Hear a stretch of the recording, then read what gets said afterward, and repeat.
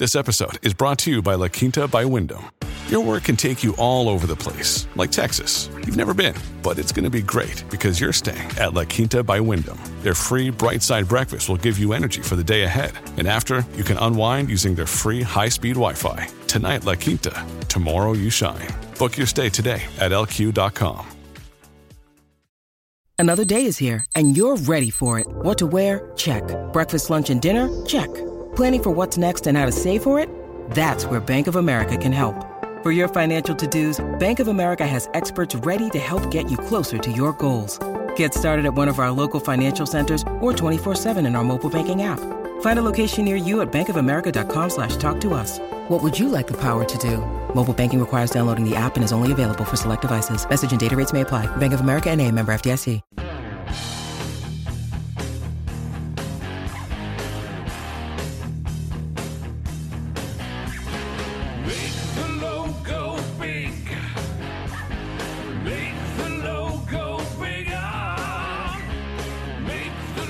Hey everybody, welcome back to the podcast, Confessions of a Creative Director, the original podcast made by a creative director for creative directors, for aspiring creative directors, for creatives of all types looking to up their game. This is your podcast, and I am your host, Jaime Cabrera.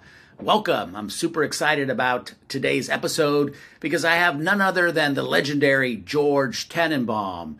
You may know him from his daily George Co. ad, to his satirical blog, Ad Aged, to maybe his impression of the holding company CEO. We're going to get into all of that.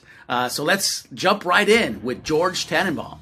George Tannenbaum, the man, the myth, the legend. How are you, my friend? Well, mostly myth, I think, this morning.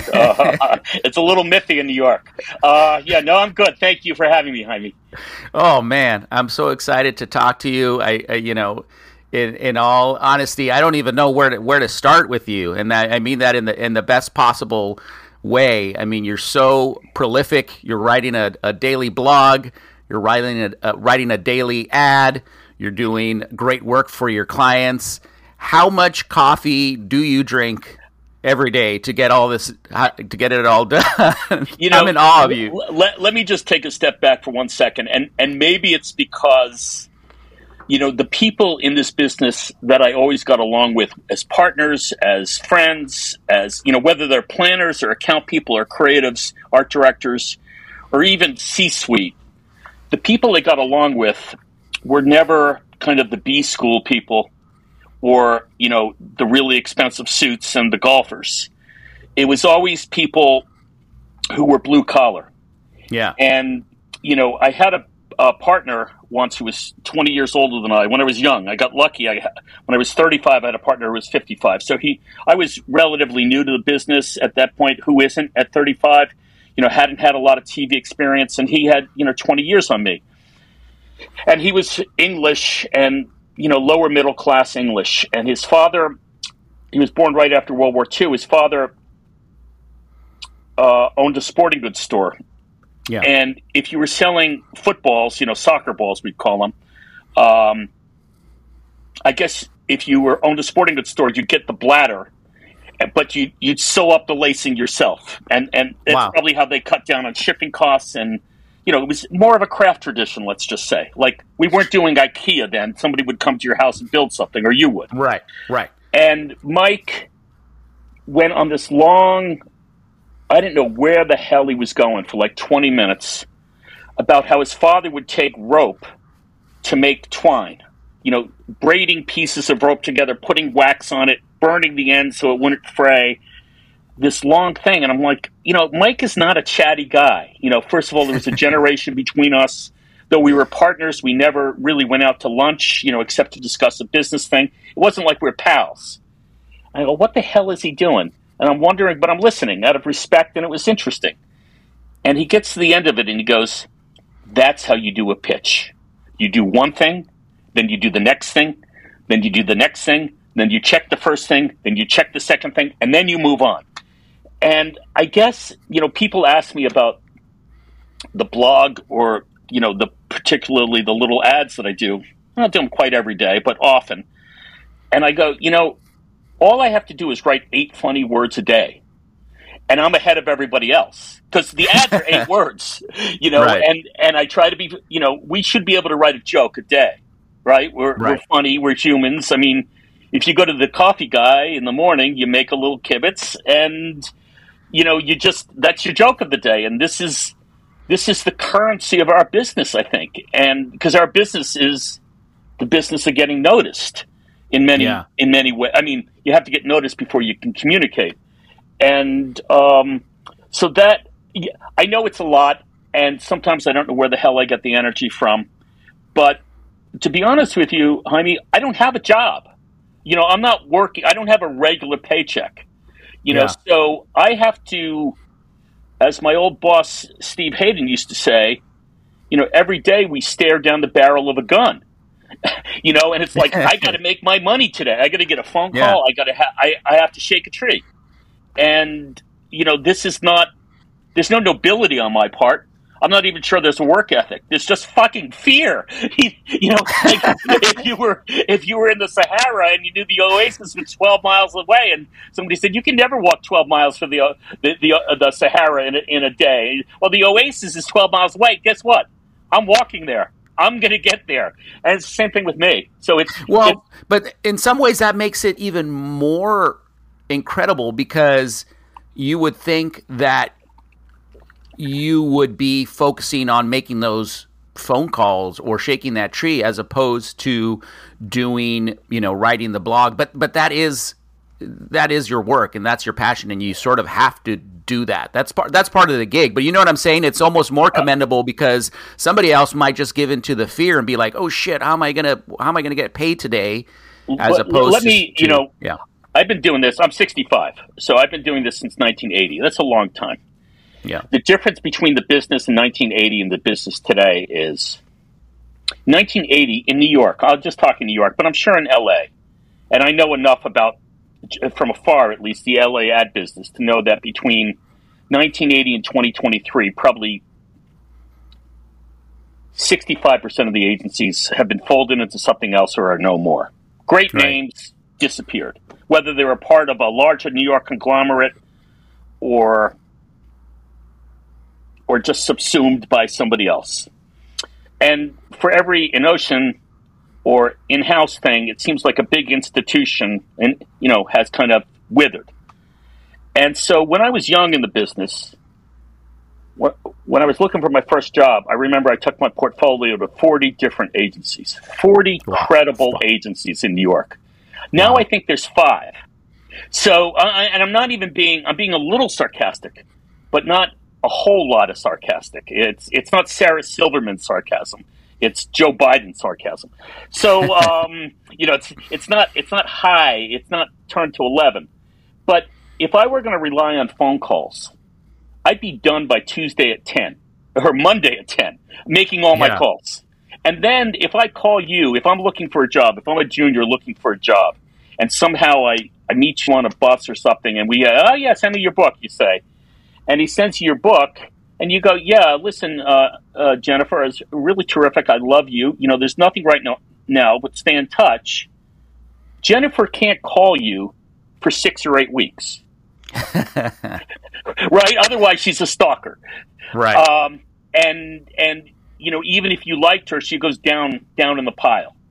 So, it becomes what I took as my brief when I knew I was going to be looking for a job, because I knew Ogilvy was dying,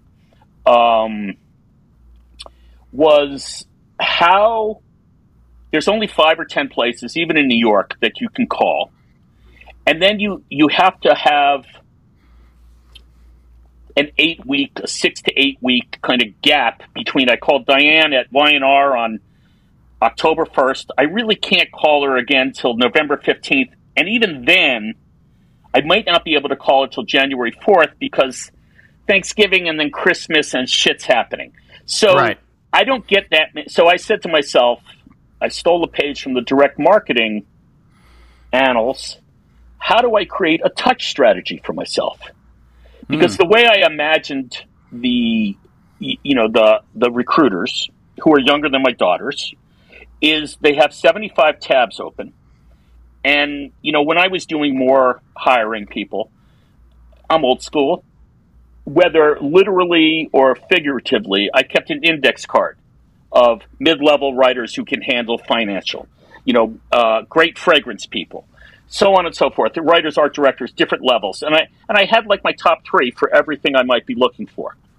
Yeah. And so when I needed somebody, I knew where to go. I think that still happens in some way, shape, or form digitally. But what happens is there's so many people looking for jobs now. Even if you're in the top, they might not need someone for 6 or 8 weeks, and 3 people might come in front of you during that time. Just the recency bias. They saw them more recently, so they're up at the top of the list. I mean, that'd be the same thing with dating. Right? Yeah. Like I really like Jennifer, but God, that Patricia, did you see what she wore today? She's going to move up. I mean, I'm sorry if that's gendered. I didn't mean anything. It's just the metaphor. So to me, it was, how do you stay top of mind without being a stalker? Yeah. And that becomes, and I'm a very, I know I don't come across this way, and this phone call or this Zoom or this podcast belies it, but I'm a very shy person. I don't like making phone calls. Even you and I, you had a hard time connecting with me because I'm a pain in the ass. I'm really shy. I get very intimidated by phone. Yeah. So I said to myself, well, how can I can't take drugs to overcome the shyness. At the age of 65, I'm not growing out of it. I can hide it. I know how to hide it now.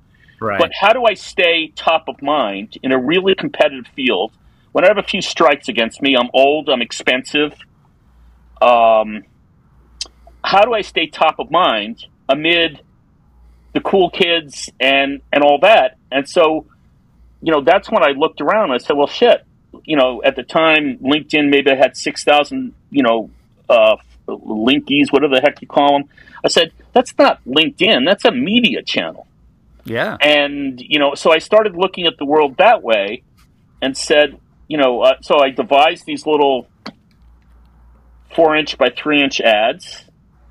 I got them in my feed. It was easy to, I don't know Photoshop or Quark or whatever they call it, InDesign, but I figured out how to imitate Ammirati in 1984 in terms of Futura Extra Bold Condense. That's all I could do. I don't even know how to drop things out, to be honest, to knock out type. All I could do is put type on a page and center it. But in a world of, what do they say? In a world of the blind, the one-eyed man is king. Well, in social media, it's the world of 12-point type. So the 72-point type is king. So I just said, well, everybody's I'm not wrong, am I? No. You see ads for major fucking brands, excuse me, drop out sans serif 9-point type. I'm like, I can't read this. So, you look at the Wall Street Journal, I do work for a tech company, and we have, 10 times a year we have a front page ad. They call it a jewel box on the Wall Street Journal. It's basically the size of a CD box, an old CD box, if you know what that is. And I said, well, the biggest type on the Wall Street Journal, the front page, when they have a headline, is 24-point. I'm going to make my type 48-point. It's just simple. If we were picking teams for kickball, you'd pick the guy who was 7'4", not the guy who was 4'7". It's just the way it is. Oh my God, I love that. But that's advertising 101, isn't it? Yeah. Get noticed. Yeah. So this just became a function of you, trying to get stay top of mind, stay relevant, and practice your craft. So what? And one more thing, which I think is important, and you can push me on this if you want. I know we say it in pitches, or we say it, when we're away from either with the client or away from the client, but we say it. It's good for a brand to have an enemy. It's good for Pepsi to have Coke. It's good for Burger King to have McDonald's. Well, guess what? It's good for me to have the holding companies because I might not really be able to compete with the holding company. But if I say I'm better than a holding company, it takes me out of the league of all the other people looking for jobs. It's good to have an enemy. Yeah. So it's good for any damage the holding companies have done to your self-esteem or your bank book.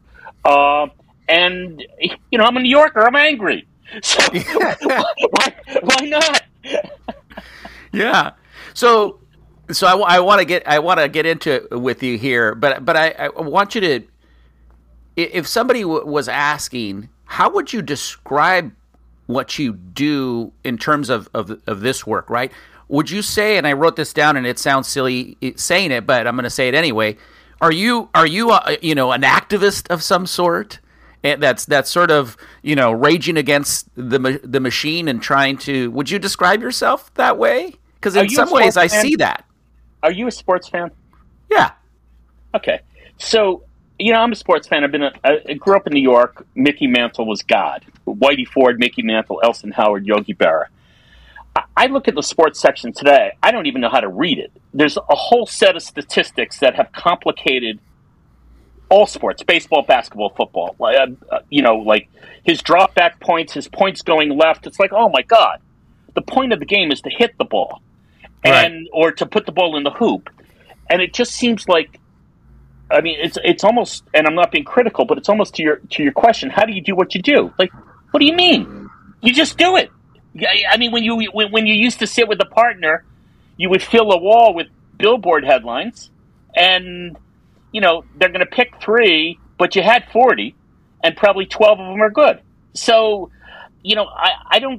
I love advertising, and I think there's a big difference between good advertising and bad advertising.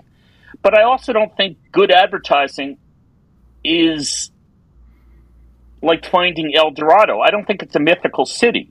I think rather than talking about it, we go out and do it. And the best way to do good advertising is to do good advertising. And that's what I believe in. I have a daughter who's 31, and she just started a new job, and she was telling me about it. And I said, Microsoft used to do this thing where they would classify their workers. At least I heard this. I don't know if it's true because I never worked at Microsoft. Where they would classify their workers as finders, minders, or grinders. So we all know the grinders. Yep. They're the people now who are probably doing 300 banner resizes in a week. The minders are the people standing behind the art director's chair saying, move this over a pixel. And the finders are the people who leave at 5:15 in black cars.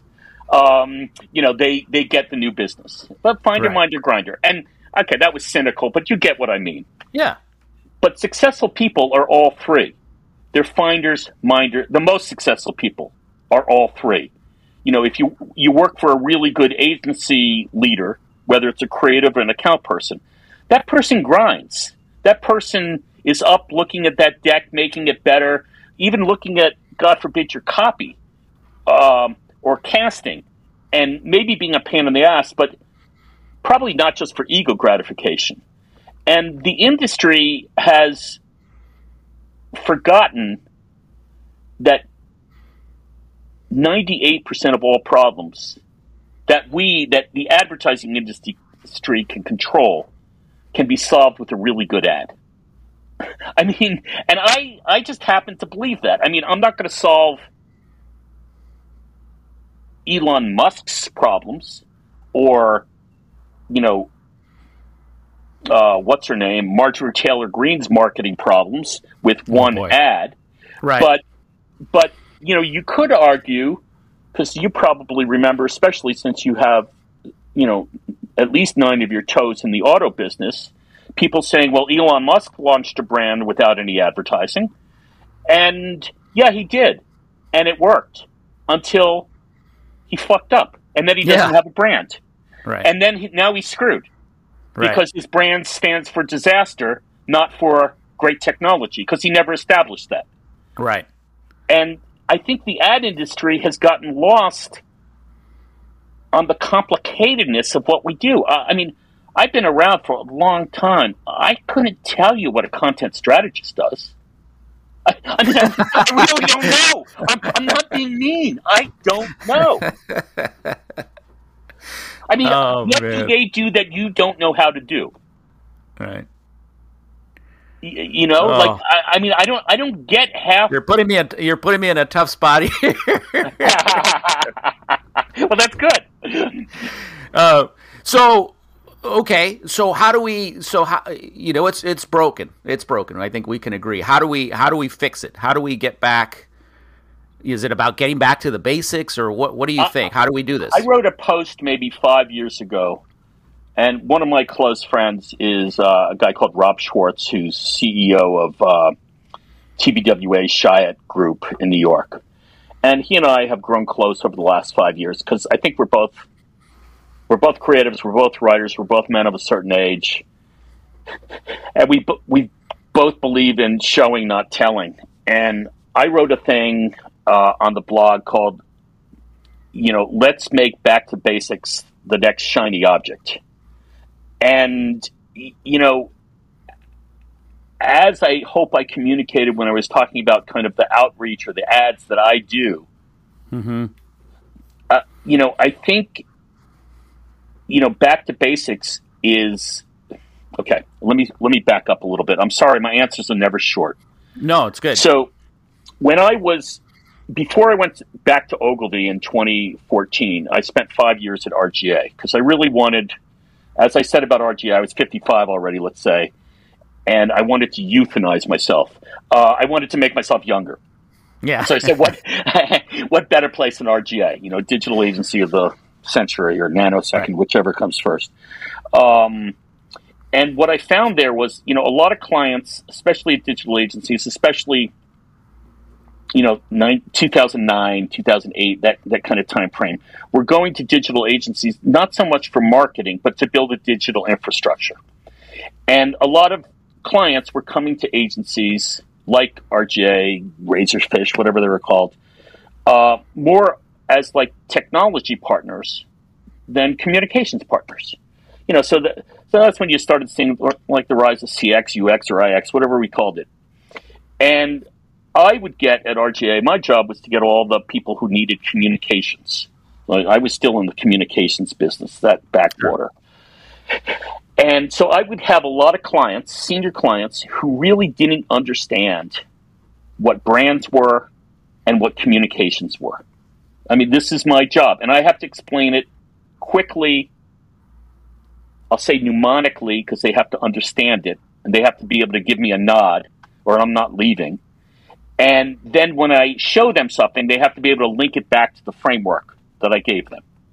Okay. So I came up with something I call the 3Ds, which you can expand to the 4Ds if you want to. But I keep it the 3Ds. Basically, I believe the advertising side of the advertising business, whether it's digital, social, television, does three things. We define a brand. Yep. We demonstrate what a brand does, and we disseminate the brand, the messaging of the brand, which the dissemination would be part, here's how we do what we do, and here's what we do. And then the fourth could be, especially in an era of influencers, disciples. We create disciples. So define, demonstrate, disseminate, and create disciples. 4Ds, easy to understand. I don't know about you, honey. I don't know what any brand does anymore. I don't know the difference between this shoe and that shoe, between, anything I buy, phone systems, a telco, anything. Everybody does exactly the same thing and uses the same words to describe it. I mean, if you watch TV at night, probably a third of the ads are for cable provider, and they all go, oh, bundle and save. Like, I don't really know what you're offering. You're not really telling me anything in a distinguishing way. Right. It's a little bit like, I think this might be tomorrow's post. My wife and I just took 2 weeks in Costa Rica.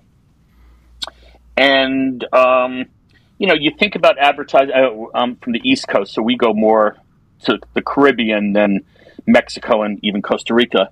But you think about the advertising for all the islands, whether it's, Aruba, Jamaica, Dominican Republic, whatever the heck it is, all those millions of islands in the Antilles and the Lesser Antilles and the Greater Antilles. And they all do the same thing. They all have the incredibly blue water, the incredibly blue sky, the white sandy beach, and the woman in the bikini running with her husband. How do I choose? Yeah. I mean, so I'm down to choosing on price. We know, you and I both know, choosing on price is no good. Right. It's not lasting. It's not a lasting benefit. And so I find that kind of model, whether you're looking at a new car, I don't know the difference between a BMW and a Honda. I know there are differences. I don't think anyone in advertising anymore explains what they are. Most people, I guess, certainly most people of my age, if you said BMW, you'd say Ultimate Driving Machine, which is probably a line they haven't used in 35 years. And they don't do very much in their advertising to explain it. If they do kind of use it, it's a tack on. So I believe the first D, which is to my mind the hardest, the defining, like what in 6 words do you do differently? What do you hang your hat on? As a creative person, going back to your original question, I had to figure out what my first D was. Like, what do I do differently? Because there's a lot of people who make less money than I do, who are better looking than I am, who are not as contentious as I am, and are easier to deal with than I am. So what do I do differently that makes me worth the money? Right? We have to do that. We're marketing ourselves. And then demonstration, it's like, how do you show it? So if you ask me nicely, I have a list, literally, I call it my magic list. It's 35 pages long, and it's of URLs that I've collected through the years of great websites that take complicated information and explain it really well. I happen to think journalism is doing this really well now. The Times, the Wall Street Journal, I don't read the LA paper, but the Washington Post, the Economist, they all have data visualization people. And the Journal did this thing after the earthquake in Turkey/Syria about tectonic plates and how they slide under one another and they do this and this causes that. And it's like, gee whiz, that's demonstration. So if I were selling how my burritos are made versus how the chain burritos are made, I'd probably say this is the difference between a grade A chicken and a I don't know, somebody down the street's chicken. Or I'd say this is how, do you know how much chicken Chipotle puts in as opposed to, the local guy? I would want to know if I'm selling. This is my livelihood. I got to get you to come to my place, not somebody else's place, and their place is probably more convenient. And if I'm involved, it's probably cooler. So let me ask you a question. So then, is it a problem? Does it come down to the products themselves not being different enough that then now you have to focus on just the brand aspect of it and kind of creating this sort of mythical, what I mean? Like, is it a product problem or is it? I think it's twofold. I think saying it's a product problem is a cop-out. I think people have been saying there's no difference between products since cave people made the first wheel. And I really do. And I think you could say it. I think you could hear yourself saying it in virtually any time frame you're familiar with. When machines came in and we started mass producing shirts, they're all the same. They're made by machines. They're all made by the same machines. And I think it's easier not to do the digging. I think from a macro industry POV, as a copywriter, I grew up in an era pre-planner. So if I wanted to do a good ad, I had to find something that was interesting. Yeah. Now it's kind of like, well, there's nothing in the planner's brief, so there must be a parody product. But, I usually I did something for IBM many years ago. I found out that it was in the brief that the processing speed by this one chip or something. I don't know. I'm going to get the details wrong. That's all right. But the processing speed was like 4/100ths of a second faster per operation. 4/100ths of a second. So I don't know how fast 4/100ths of a second is. So I typed in, Google, how fast is the blink of an eye? And I found out 4/100ths of a second is about the blink of an eye. Now all of a sudden I have something interesting to talk about. Yeah. But I don't think, so I think there's a structural problem that we're relying on other people to do our own research for us, and we're just supposed to be prettifiers, right? You're just supposed to make things look nice, and I'm supposed to be a wordsmith, which I hate because I'm not a wordsmith. I care about how words sound, but I care much more about the information what I'm communicating. That's number one. Then number two, and here's where I get thumb in the eye of the holding companies. At most holding companies, availability is the capability. If the team down the hall isn't busy, and you've got something on, the Higgs boson neutron that you have to get out by Tuesday, well, they're not busy. We'll let those two do it. Well, they know nothing about physics. Whereas in the old days, you would have spent time with the engineers. You would have gone to the factory. You would have, God forbid, you read a book about physics, right? If you're working on the Higgs boson. But now it's like, we slip from 20-minute increments of time to 20-minute increments of time. We never really know our products. And so we can't really explain the differences So I don't know if I should say this. You can just wave your hands and say no, because I know you do a lot of work with cars. But, when I worked on Mercedes many years ago, they had something called brake assist. It was the early days of ABS braking. And this is back in the 90s. It's the early days of ABS braking. And so it says, unlike other ABS, because Mercedes was afraid of Hyundai because they could do it for a third the price. Unlike other, you can edit that out if you need to. Unlike other ABS, Mercedes is brake assist. I don't know what brake assist is, but okay. I mean, it'd be really easy for me to do a cut and paste there from the brief. Yeah. And then I find out that brake assist is, a computer brain, a chip. And when it senses, force on the brake pedal because you're slamming the brake, which is it's a reflex. It's not a thought when you slam the brake. The sensor, the chip, senses that and takes over the braking for you and can pump the brake 60 times in a second, which you and I can't do. Well, that to me gives you a reason to spend a reason, not maybe all you need, but a reason to spend $30,000 more on a Mercedes. Yeah. But if you don't tell me, I don't know. Because I know the sales guy in the cheap suit doesn't know it. Yeah. So it's partly a question of how much do you love what you're working on? How much do you want to care? invest in learning it? Yeah. Yeah. I mean, how much, because otherwise,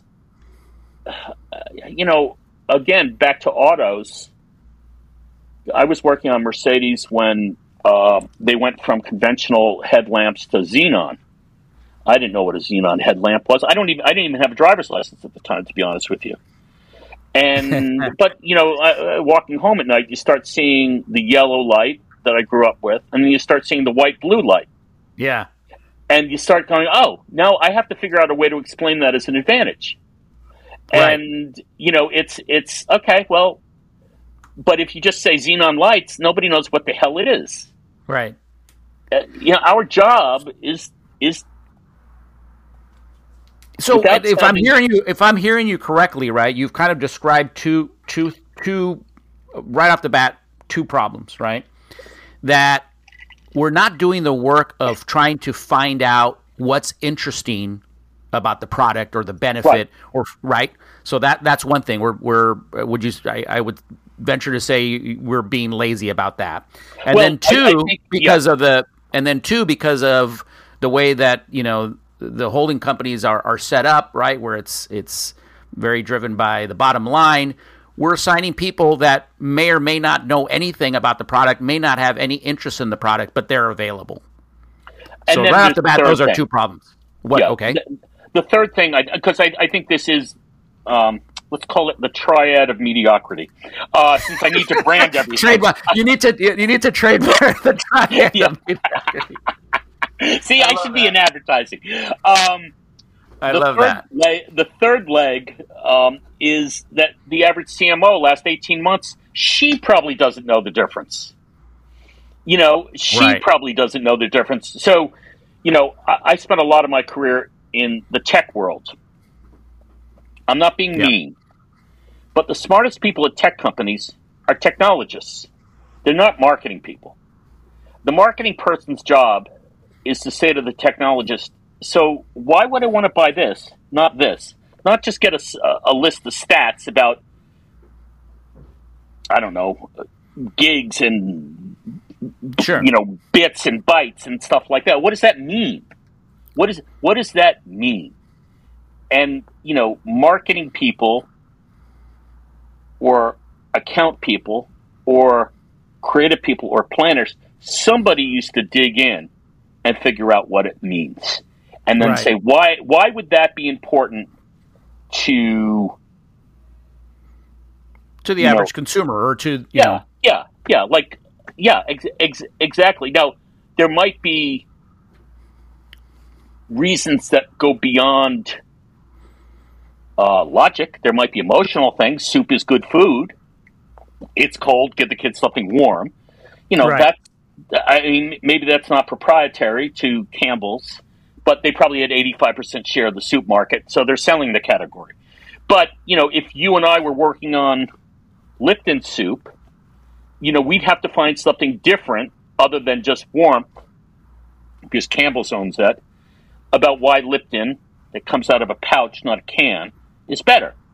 Yeah. And that's our job. Otherwise, we're going to lose, because Lipton has $10 for every one. Campbell's has $10 for every one you and I have. So, I do think, and that's whether it's emotionally.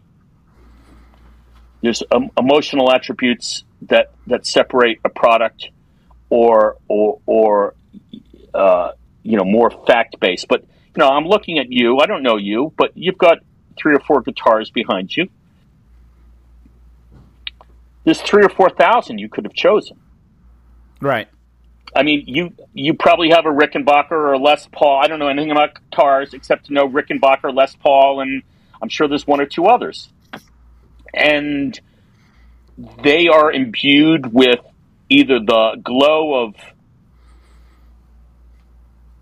Charlie Christian playing one, or whoever is the exemplar, Django Reinhardt or something. And that's enough for you. And there was probably, you went to the guitar shop to buy it. First of all, you probably have friends who are musicians. Does this and that? You're probably getting a whole lot of factoids. You might have had the glow of seeing your favorite musician playing it, and that's a lot.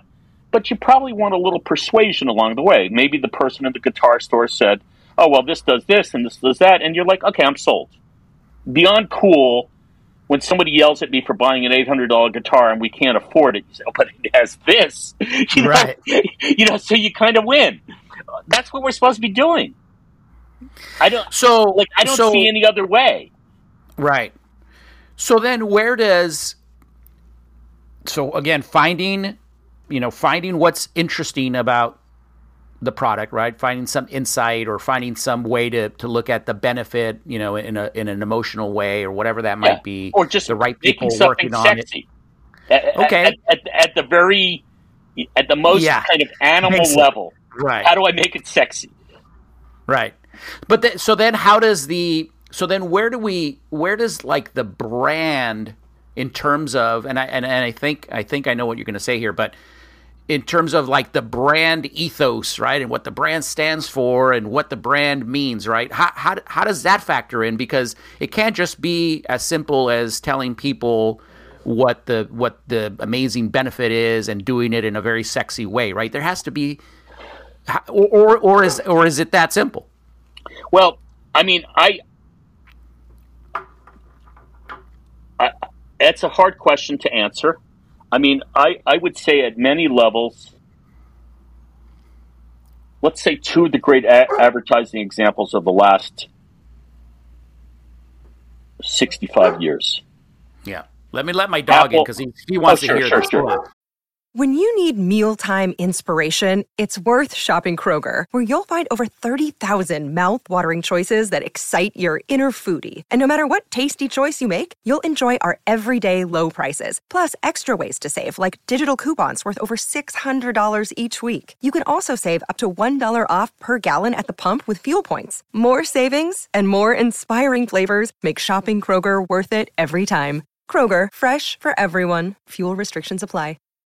Look, Bumble knows you're exhausted by dating. All the, must not take yourself too seriously, and 6'1" since that matters, and what do I even say other than, hey? Well, that's why they're introducing an all-new Bumble, with exciting features to make compatibility easier, starting the chat better, and dating safer. They've changed, so you don't have to. Download the new Bumble now. Come on, buddy. All right. Apple and Volkswagen. If you read Volkswagen copy, and if there's anyone listening to this who's a young creative, I suggest buying the book, Remember Those Great Volkswagen Ads. You can find it on LinkedIn or abebooks.com, which is used books, aggregator of used books, and read the body copy. There's not a single adjective in any of the body copy. We get 25 miles to the gallon. We use pints of oil instead of quarts. We don't have a radiator because we're air cooled. And all those little bits added up to, I'm smart. And that's an emotional connection. And this became a car for people who didn't like tail fins and planned obsolescence, because there were things about that too. It became a car for smart people. I very much think Apple does the same thing. They rarely do, for every ad they do with black and white portraits of Muhammad Ali and Gandhi and Albert Einstein and telling you to think different, they do many, many more showing you the uses of the technology and the difference of the technology. As a matter of fact, which I think is some of the best work I've seen in the last 10 years, their long-form campaign, which I suppose runs in social. I don't know where I you said that to me, and that was great. The underdogs. The underdogs, yeah, that was great. Yeah. If you watch to the end, and you literally watch the credits, they put each of their machines in the credits. Yeah, I saw that. And in a really clever way. And they're just saying our products are great. They're not saying you'll feel smart with the new $6,500 Apple. They're just saying, 5 times the processing power mean you can run 14 applications at once. I mean, you look on their website, it's all charts and graphs with clever lines, but they're talking about the product. They're not saying you'll look 10 pounds younger and feel 10 pounds lighter and feel 15 years younger. They're saying, no, you're smart and creative. You've got this machine. So, right. But they're doing it. They're doing it with the aesthetics. They're doing it with, of course. But I think this kind of dichotomy between brand and product is. I mean, most products are brands, and most brands are products. I mean, I can go back to the guitars behind you. Well, let's do this. Why don't we? Since we were talking about Tesla earlier, right? That could be an interesting thing to riff on. Yeah. What would you do there? What could we do there? I mean, that brand is so tarnished now, but isn't that crazy that it became, because I still when I see it, I still I like it, but it definitely took a big hit when Elon just started going off the rails, right? And then you start questioning, like, well, if this is the way he thinks about this, what is he doing with the car? And what what I mean? Like you start questioning that kind of stuff. If you had the assignment, rebuild it now or when they launched? Yeah, now. I think you'd have to try to find a way to remove him from the brand. Yeah. And start, if you go back, okay, like I keep saying, I'm old. When Perrier broke into kind of, I won't say the mainstream, but the upper middle class mainstream, and say the late 80s, early 90s, they did a campaign. Hal Riney actually didn't establish the campaign. He just brought it to its apogee. But a small agency in New York called Waring La Rosa did the first campaign, and it was Earth's first soft drink. And right away, you've got a lot going on in that line. Yeah, in terms of goodness, purity, right, a higher order of humanity, maybe customer care, so on and so forth. Part of me, going back to Volkswagen or even the Ford Model T, these were always meant to be people's cars. Volkswagen is a people's car. Ford was, the car that put America on the road. Right. I mean, part of me would wonder, it costs money. Elon never wanted to spend money. It costs money to build a brand. He doesn't have a brand. But part of me would say the first car built for Earth. Just off, I'm riffing, obviously, and sure. and that could suck. But that ain't a bad position. The Earth's car. And maybe you have to go into how we find lithium better than they find lithium. And, our construction of the batteries uses less rare earth metals. I don't know anything about these cars. Sure. But, I think, he has the problem of himself, and then he has the problem that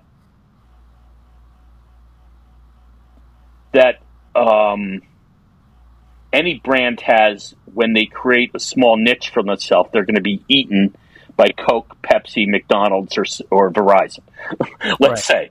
So sooner or later, Toyota's going to be all EV, and Honda's going to be all EV, and the Koreans are going to be all EV, and the Americans are going to be all EV, and he's going to lose his charm, let's say.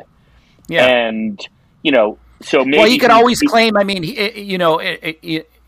In all fairness, he sort of really was the first breakthrough, right? So there's something you could potentially do with that, right? It's the originator. He sort of busted open the category, right? Or yes, Tesla my did. One distinction would be, if you think about two great brands, and I'm sorry to be picky on Apple.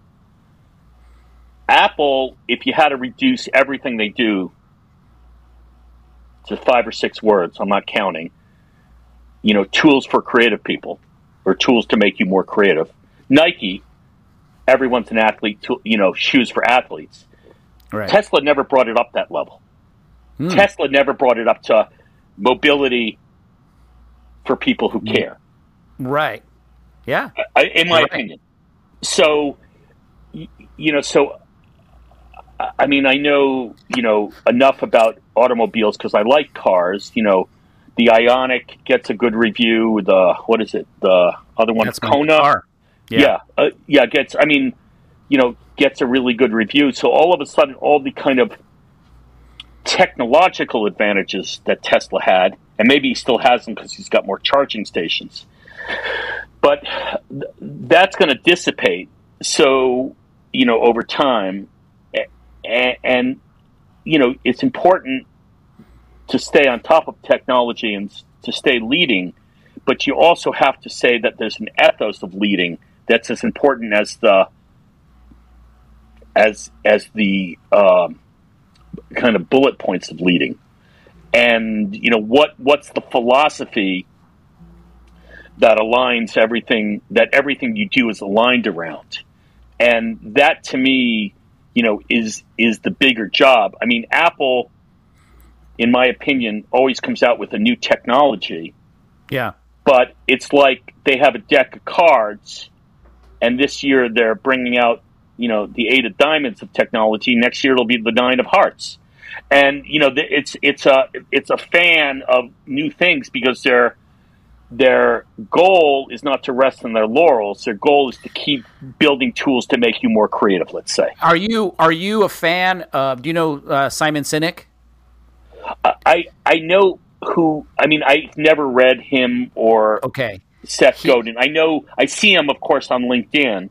So he's got a great thing about, the people don't buy what you do, they buy why you do it. So he has a great example of Apple, right? So he says that Apple exists as a company to challenge the status quo.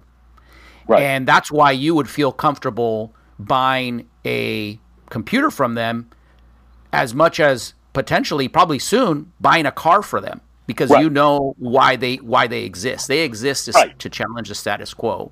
And they just so happen to make computers and phones and now potentially cars, right? Whereas you would probably never buy a car from Hewlett-Packard or from Dell, right? Because they don't have that same, which kind of brings us back to the power of the brand, I guess. But, about 30 years ago, I had this idea to start an ad agency. And the idea started... I'm in. I'll be employee number 2. Okay. The idea started with me. The first step of the idea is to raise $10 million. Okay. And go to Richard Branson and say, Richard, I want to open up an ad agency called Virgin Advertising. And it's going to be advertising that's not like any advertising you see. We're not going to bill like you see. We're not going to pitch like you see. We're not going to think like everybody else. We're going to be different. We're going to be as different in advertising agencies as Virgin Air or Virgin whatever. Their brand is kind of tumbled. But you get what I'm saying. Sure. It's like we're not going to be like the status quo. And going back to where I started, that's what I tried to do with George Co. Everything that I hated about agencies that I thought was 12 weeks to scope an assignment, 2 days to do it. I don't want to do. So I'm going to figure out a way to do it what I regard as better. Because I think the status quo sucks. The same way, God forbid, you and I had been in Vietnam. We'd probably have figured out a better way to fight that war than, as if it was a battlefield in Europe in 1944. That wasn't going to work. But that's what people like, upsetting the status quo. That's kind of what Trump did. I hate to say it. I'm not a fan, but me neither. It is what he did. He looked and he said, "This isn't working for people. People are getting poorer, not richer. People are feeling unheard. They're feeling ripped off. I'm an evil man, and I can tap into that for my own purposes." But he did upset the status quo, as opposed to I'm with her. Right. So in addition to some of those things that we've talked about, right, which again, we're not doing the work of digging in to find what's interesting, right, about the products or the service or whatever it is that we're doing, finding the right people, the triad of mediocrity. What else is broken, and what else could we take a deeper look at and try to address? Well, and I've been very vocal about this. I'm not a big fan of the pay-to-play awards industry. I don't know. It's literally hard for me to stomach awards being given for work that's never really run. And that to me is, at its very core, the opposite of what our business is supposed to be about, which is sales. And I know this is an odd word for a podcast on advertising, but integrity. We're supposed to tell the truth. Yep. We might bury some on the other hands, but we're supposed to tell the truth. And seeing this fascination with work, and you can just see it, when Yeah, I mean, you can kind of see the news cycle of advertising. Super Bowl, then we're going to, as Jeff Eaker wrote about this morning, I'm a judge on this, I'm a judge on that, and then who's going to Cannes, and then the parties at Cannes, and then the network of the year at Cannes, the agency of the year, and the direct mail piece of the year, and then, and then it'll be, then it'll be a whole new set, and then we'll start all over again. It's not about the brands we built. It's not about the people we've made, the brands we've made important, integral, and famous. And, so I care about good work, but I'm not sure. I don't think that good work and awards are synonymous anymore. And, I think one way of maybe underscoring that, if this isn't too, I make weird connections sometimes, but, if you go to Agency Spy, and you look at some of the work that, agency presumably, bang the drum about, well, this sucks. Like, are these your standards? Because, your standards suck. Because this is not good. I mean, from a production point of view, an interest point of view, a truth point of view, a veracity point of view, did it really run? I'm looking at this stuff, and I do it almost every day, and I'm baffled by it, because it's did somebody really think this was good? Did somebody really think? I saw something the other day.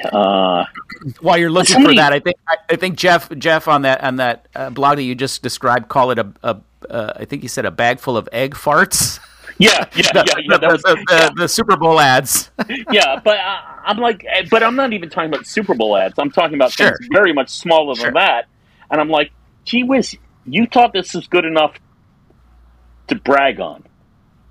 It's like somewhere along the way, and I don't know if you've noticed this, I think because the intestinal tract of getting work through an agency has become so long and clogged that intestinal tract. I love that.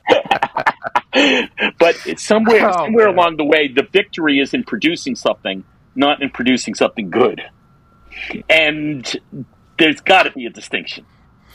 So do you think that part of the issue, kind of going back to something that you started off with very early, right, is that the job number one is to get the attention first, and then once you have the attention, you can communicate.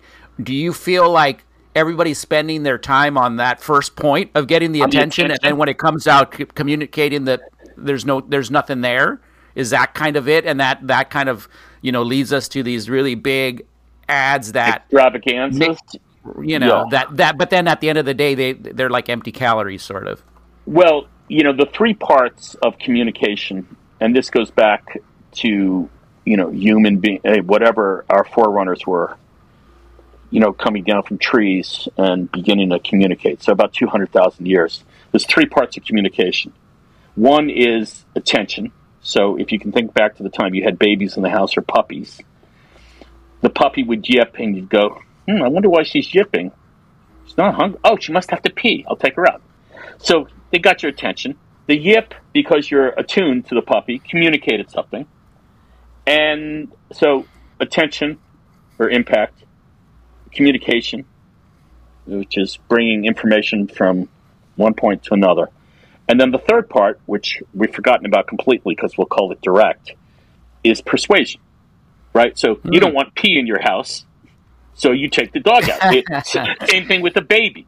If you were living in a gender normative house or 1950s Leave It to Beaver house, and you wanted a glass of beer at night when you're watching the ball game, you'd say, honey, get me a beer. So you got her attention with the honey. Get me a beer is what you communicated, what you want. And the persuasion is, if you do, I'll take out the garbage. Okay, that works. But so I say most ads are 1/3 of an ad. They're, and then forget about all the other stuff like, I don't really know what a reliable network is. Like Verizon spends, like I said, I'm 65, so Verizon's been around since 1985, when they broke up Ma Bell. So that's almost 40 years.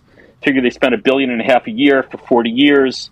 So they've spent, in my lifetime, $60 billion saying the most reliable network, and then every time I make a call on Verizon, it drops. Okay, right? So I don't know what language you're speaking anymore, because it's not my language.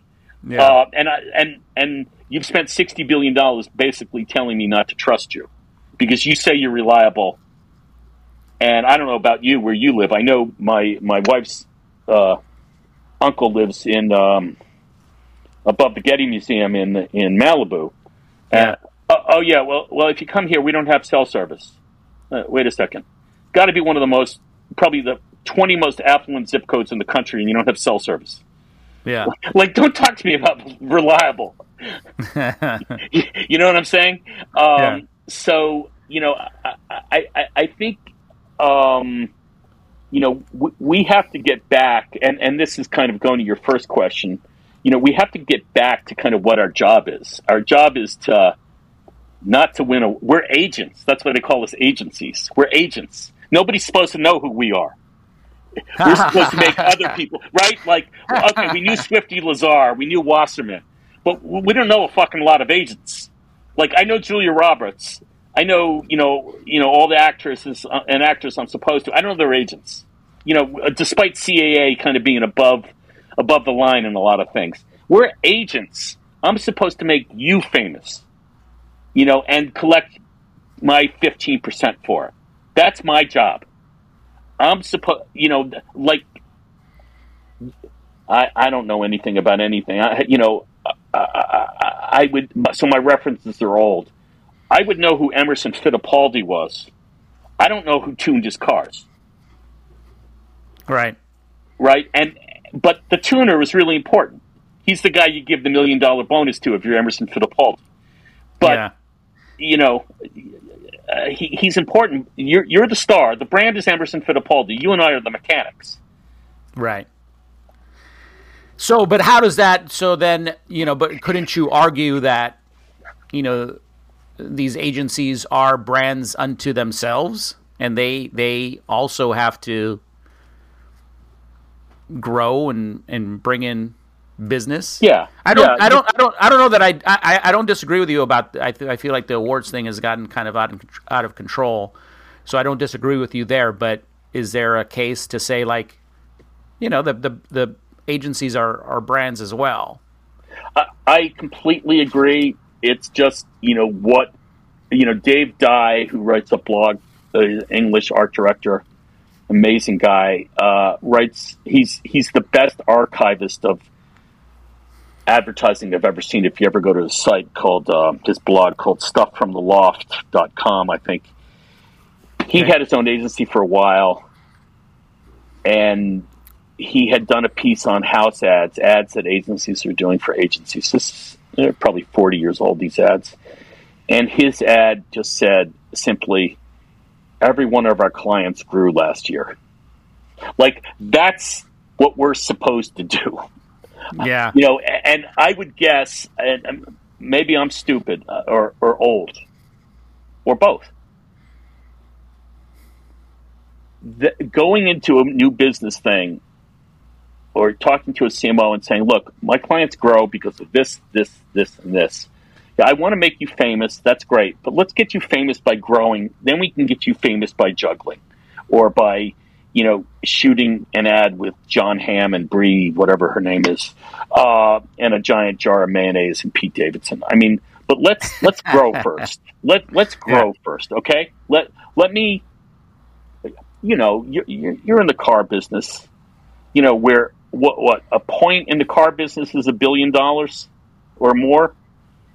I've never heard that, but I believe it. I would guess, I would guess if the car, I don't know how big the car business is. I know they used to say about the cigarette business. I was never in the cigarette business, thank God. But I think a point was $100 million. So if you were at 1.2% share, you were selling $120 million worth of cigarettes. And if, Marlboro was at 14% share, they were selling, $1.4 billion cigarettes. So your goal was to go from 1.2 to 1.4, and you've sold $200 million more, or 220, whatever the math was. But sure. I mean, Coke and Pepsi, hey, man, Coke's at 31.3, Pepsi's at 28.2. That's what they're looking at. How do I get them down to 31.2 and me up to 28.4? I mean, that's what it's. I don't know. Yeah. It's not about Ben Stiller or whatever his name is. And, I remember hearing something similar to the agency that you described, where their whole look was like a white background with black type that just said the name of the agency, because their whole premise was, it's not about us, it's about you. Yeah. So yeah. I mean, obviously the agencies are publicly traded. The holding companies are publicly traded. They have to talk to the street. They have to talk to investors. They have to get themselves hot. It's a little bit, I guess, the question. It's hard for me to find a metaphor for this, but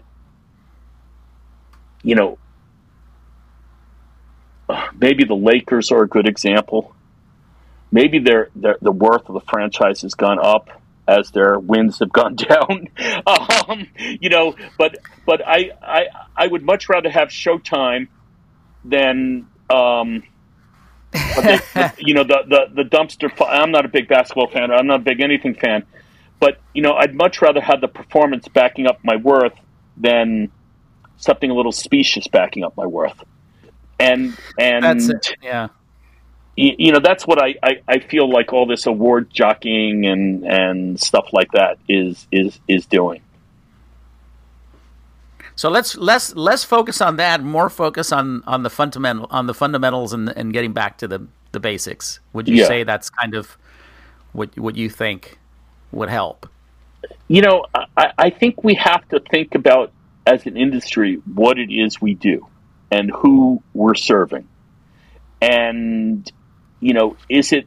I'm not supposed to say this. This will get me upset with some clients probably. But is it the people who are investing in us, or is it the brands we're working for? If it's the people investing in us, it's not necessarily helping the brands we're working for. If it's the brands we're working for, it should help both them and the investors. It might just take a little more time. And, this is about building lifetime value of a brand, not just having doorbuster sales, with an ad. And, otherwise, we'd all be doing Ginsu steak knives, and in 1999, order two, order now, get one free. But wait, there's more. Yeah. And, I think this is about building value, building purpose, as I joked about this with David Baldwin. If you don't know who said something in advertising, just say Lee Clow said it.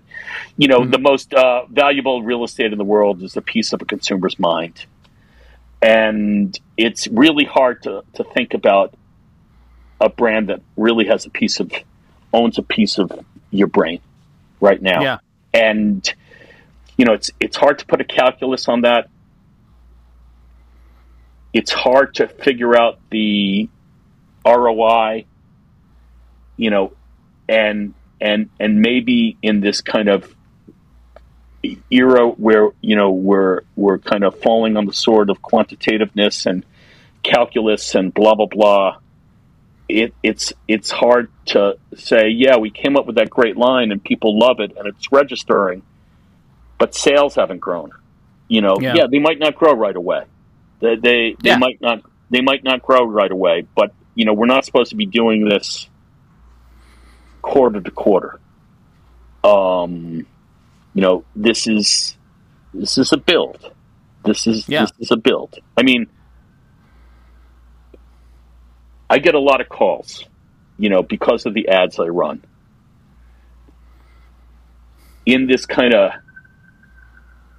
pay-per-click era, okay, I ran an ad this morning. I'm just going to look.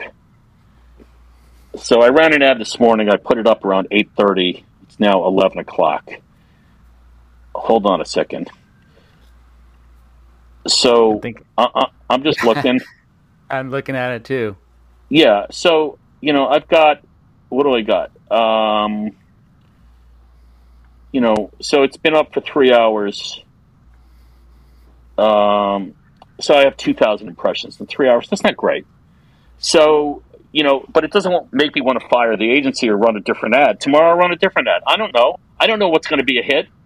So you keep trying stuff. And just because this didn't get a lot of clicks so far, doesn't mean people aren't seeing it. It just might mean whatever. They've got a status meeting. Or it's raining and they don't feel like clicking.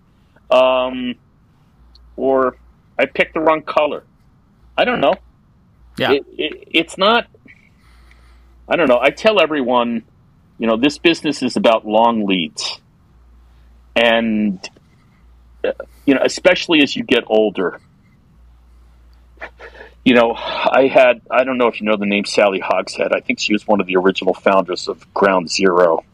Back in the day, she was at Fallon. She has her own thing now where she does like coaching and inspirational speaking. But she and I are friends, or were friends. We don't talk anymore. Nothing bad happened. We just fell out of each other's circles. But she said to me literally 20 years ago, George, there's 3 things you have in this business. And I think this is true whether you're a brand or an individual or an agency or you're running a lemonade stand. She said, you have your reputation, you have your network, and you have your work.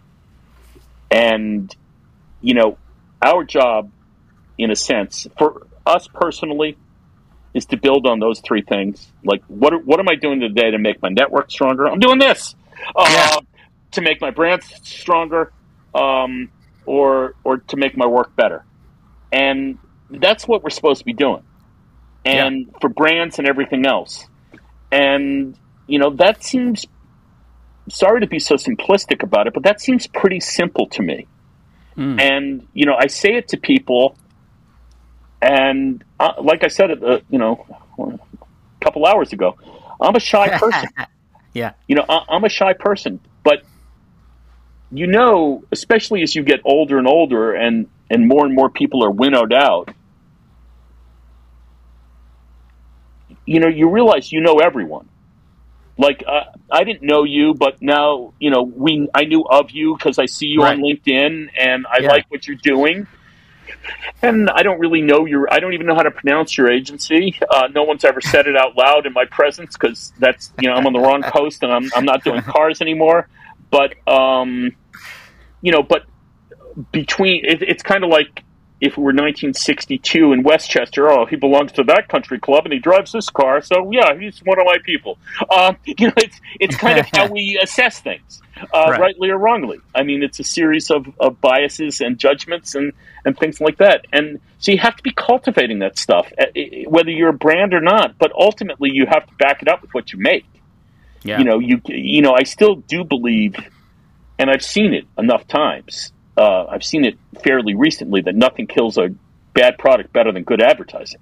I've seen it with a brand I won't mention, and I participated in it. We did the good ads. The product wasn't ready. Yeah. So let me tell you something that I just noticed, and you're coming back up and being re-energized. But there was a moment there for a few minutes where I felt like you were sort of sad, or you were sort of like sad for the old days when you felt like things were better. Is that accurate? And I'm not trying to turn it into a therapy session, but it caught my attention. I mean, but I think it's kind of, I think it's, how media people sometimes do, they're doing a big spiel presentation, they do pulse and sustain. We're going to have, especially in the car business, around end of August, beginning of September, you got a big pulse. The rest of the year, you got sustain. President's Day, you got a pulse. I think,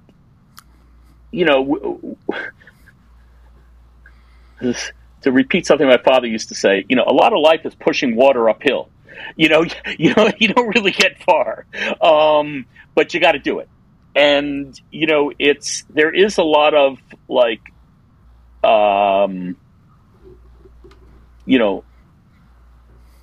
rallying your forces and kind of going, all right, well, this is what I do. I got to do this. I don't really want to do this. I got to do this. And I dread doing. If my wife were here, not this call, honey, but a lot of times I have to talk to a client, and I got to present, and I'm presenting to this level of client, and I'm a little nervous because I usually deal with really deep subject matters, and you get to the CEO of a $1 trillion investment bank, and you're like, holy shit, man, this guy could eat me for lunch. He could literally have me killed. And I'm telling him he's got to be crazy. That's my job, is to say, if you don't want to be like everybody else, you have to be different. If you're saying that to an investment bank, it's crazy, right? Because they make their business being the same. They make their money being the same. And this guy could eat me alive, and I'll sit here for like 20 minutes in my chair. I don't want to make this call. Fuck, this is so.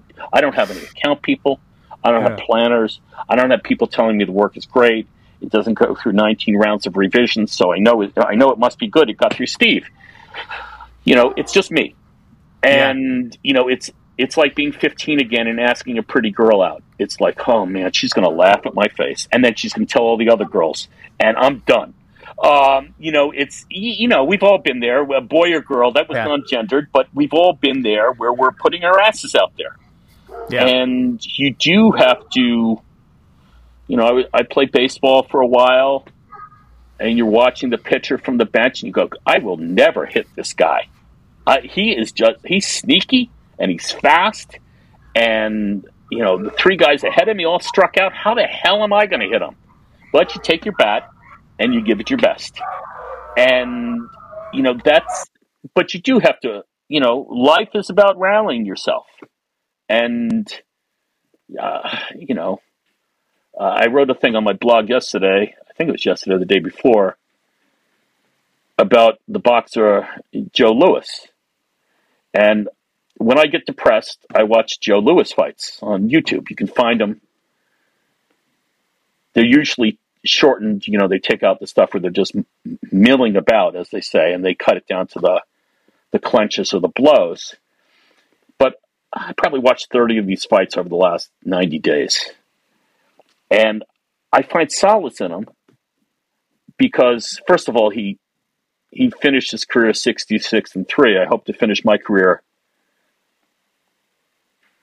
say, 40-20. But, he defended his championship 25 times, which is more than anyone by far.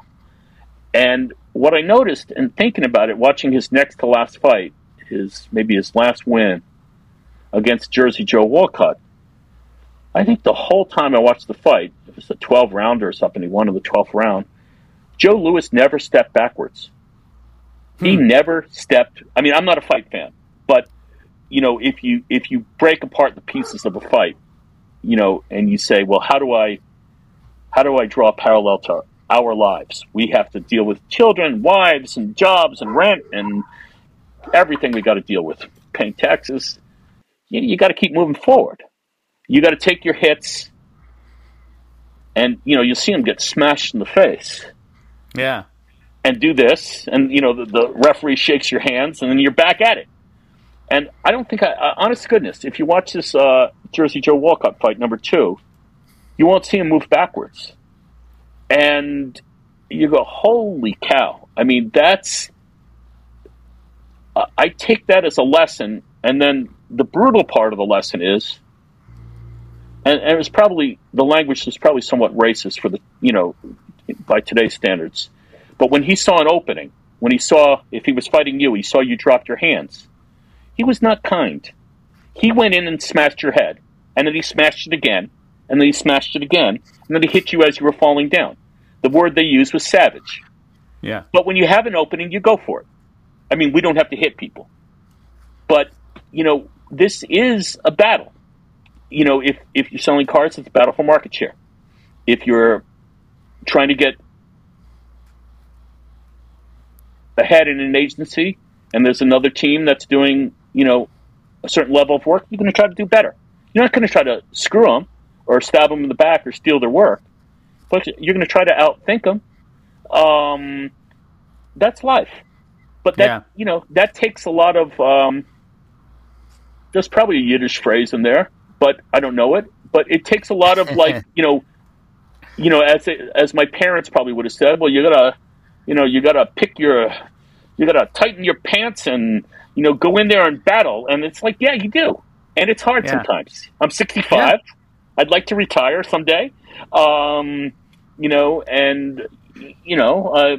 wife will tell you the thing I say is I wish I married an heiress. It would be so much easier, but I didn't. Well, I think this is a good place to end our conversation, because you are the champ. You are the champ. You are the champ. I like the metaphor. We got to keep moving forward. 1-800-HEIRESS. If you're an heiress, dial 1-800-HEIRESS. Operators are standing by. I'm not saying that to be mean, because a lot of people think if you admit you're competitive, you're mean. Yeah. But no, I don't know what life is like in your agency. I know what life is like when I left Ogilvy. Yeah. And everybody's got a series of checks or X's, and depending on the day. But when you're sitting in the big conference room and we need, a campaign for such and such, and 4 teams are ahead of you and you're the 5th team, or you're the first team and 4 teams are after you, you want to win. Eventually you have to play nice. When somebody else's campaign gets sold, you have to make it better, and you have to do this and that and the other thing. But when you're generating work, I want to win. And if I'm competing with another agency for a piece of business, I want to win.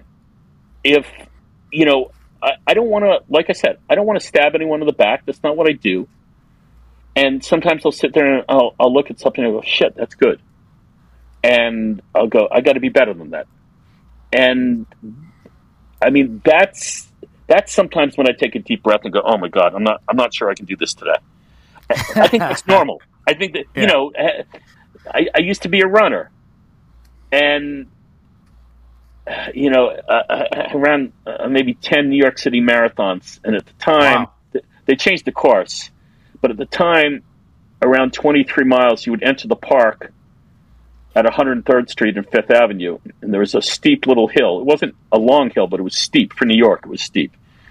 And you're at 23 miles, and all you can think about is 26, and you got to run up this hill. And damn, it's hard. And you know all the tricks on how to drop your hands and open your lungs and do this and that and the other thing, but damn, it's hard. And you kind of go, why am I doing this? I'm not getting paid. I'm not going to win. I lost my personal best back in Queens. Why am I doing this? Well, you're doing it though, and so you want to do the best you can do. Absolutely. But that's kind of pulse and sustain. Sometimes you get to lower than sustain. You get to what the fuck. Oh my gosh. Am I right? Yeah. This has been. I could sit here and talk to you for hours. This has been great. I really appreciate you. Yeah, let's do it again, because I'm sure we could go on. And you know what's crazy? This is, as I'm thinking about this is going to be an episode where you have to use your analogy, you have to roll with the punches here, because there's so much good information and so many good nuggets in there, and I thank you for sharing that with the audience. I have one more observation, though. All right, go for it. And you can cut or whatever. But for like 20 years now, you and I have been sitting in meetings, and people go, "Well, it's all about storytelling, right?" You've heard that, and then you start telling a story, and the first thing people do is come, "Hurry up, hurry up!" You can't always hurry up. That's right. You can't. Hurry up. I'm actually thinking. I'm thinking ahead, and that's what I'm going to say. If you're someone who loves TikTok videos, this episode is not for you, because you gotta stick with it, and you gotta take it all in. I'm not a linear person. Yeah, I love it. If I write a 30, it's linear, but it's we all have I guess the word we use today is interstitial connections. It's like the visual thesaurus. If you ask me about Faulkner, I'm going to start talking about Melville. It's just the way it is, or Flannery O'Connor. It's just, that's how the mind works. Yeah. You said it earlier when you said, that you make these weird connections, right? Yeah. And that's, I can't really and that's probably, and that's probably your superpower. That's probably how you've been able to be successful. Yeah. I mean, I have a weird frame of reference, and I know stupid things. I know stupid things. All right. We're going to set it there. And there you have it, folks. Another episode of Confessions of a Creative Director in the books. Thanks to my very special guest, George Tannenbaum. That was an episode. It was like a history lesson and a masterclass in advertising all rolled into one. So thank you, George, for being on the show. Hey, listen, folks, if you want to hear more episodes like that, subscribe to the podcast. Tell all your friends about it. Let's build up this audience so that we can keep going and bringing up the next generation of kick-ass creative directors. And speaking of kick-ass creative directors, be sure and pick up my new book, What's the Big Idea? An Indispensable Guide to Becoming a Kick-Ass Creative Director. This little book will teach you everything that you need to know to become an incredible creative director. So, until next time, peace, love, and creativity. See ya.